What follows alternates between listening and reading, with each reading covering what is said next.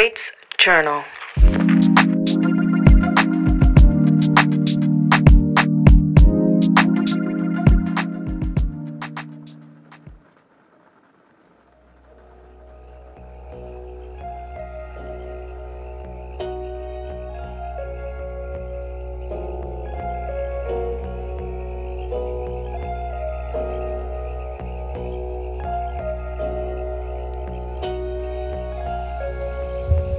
I mean, it's so easy to get caught up in the influences of the world around us. I mean, I'm gonna speak for myself, but I often get frustrated with people. Am I wrong?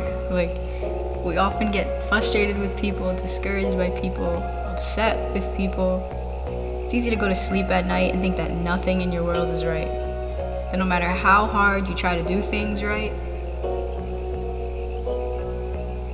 you don't have the good people in your life. Things get hard, so you just want to walk away, go to sleep mad.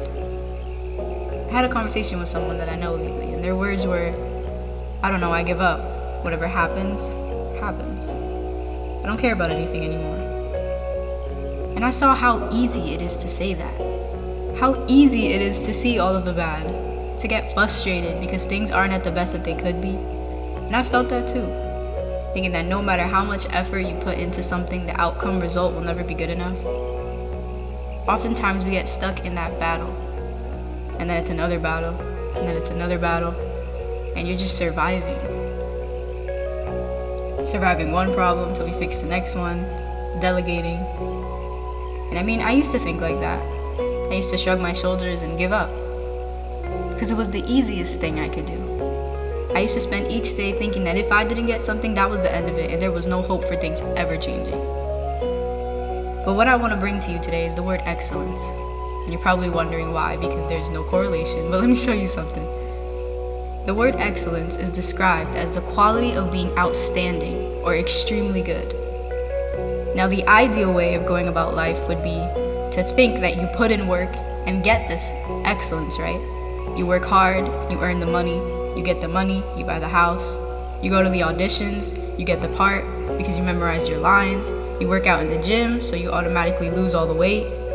We think that because we put in some effort, the outcome of our own achievements would be this excellence that we're looking for, and we often work expecting it. But what if I change your perspective a little bit? The idea of excellence, what if we applied that to our work instead of the outcome?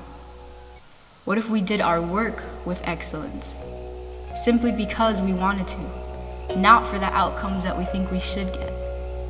We should work and do all of that we do in our work to the best of our abilities, despite the outcome.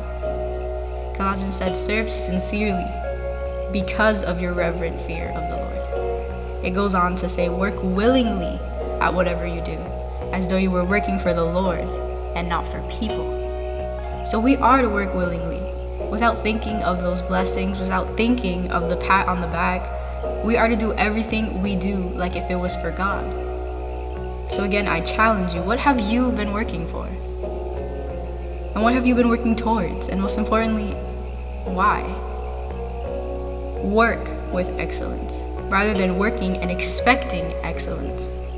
It's easy to fall into frustration and anger and completely abandon your calling, because that's the easy way out. But what if you did the hard thing instead? And I know it's easy to feel like giving up hope, but it wouldn't be a Kate's Journal episode if I didn't remind you that you still have it.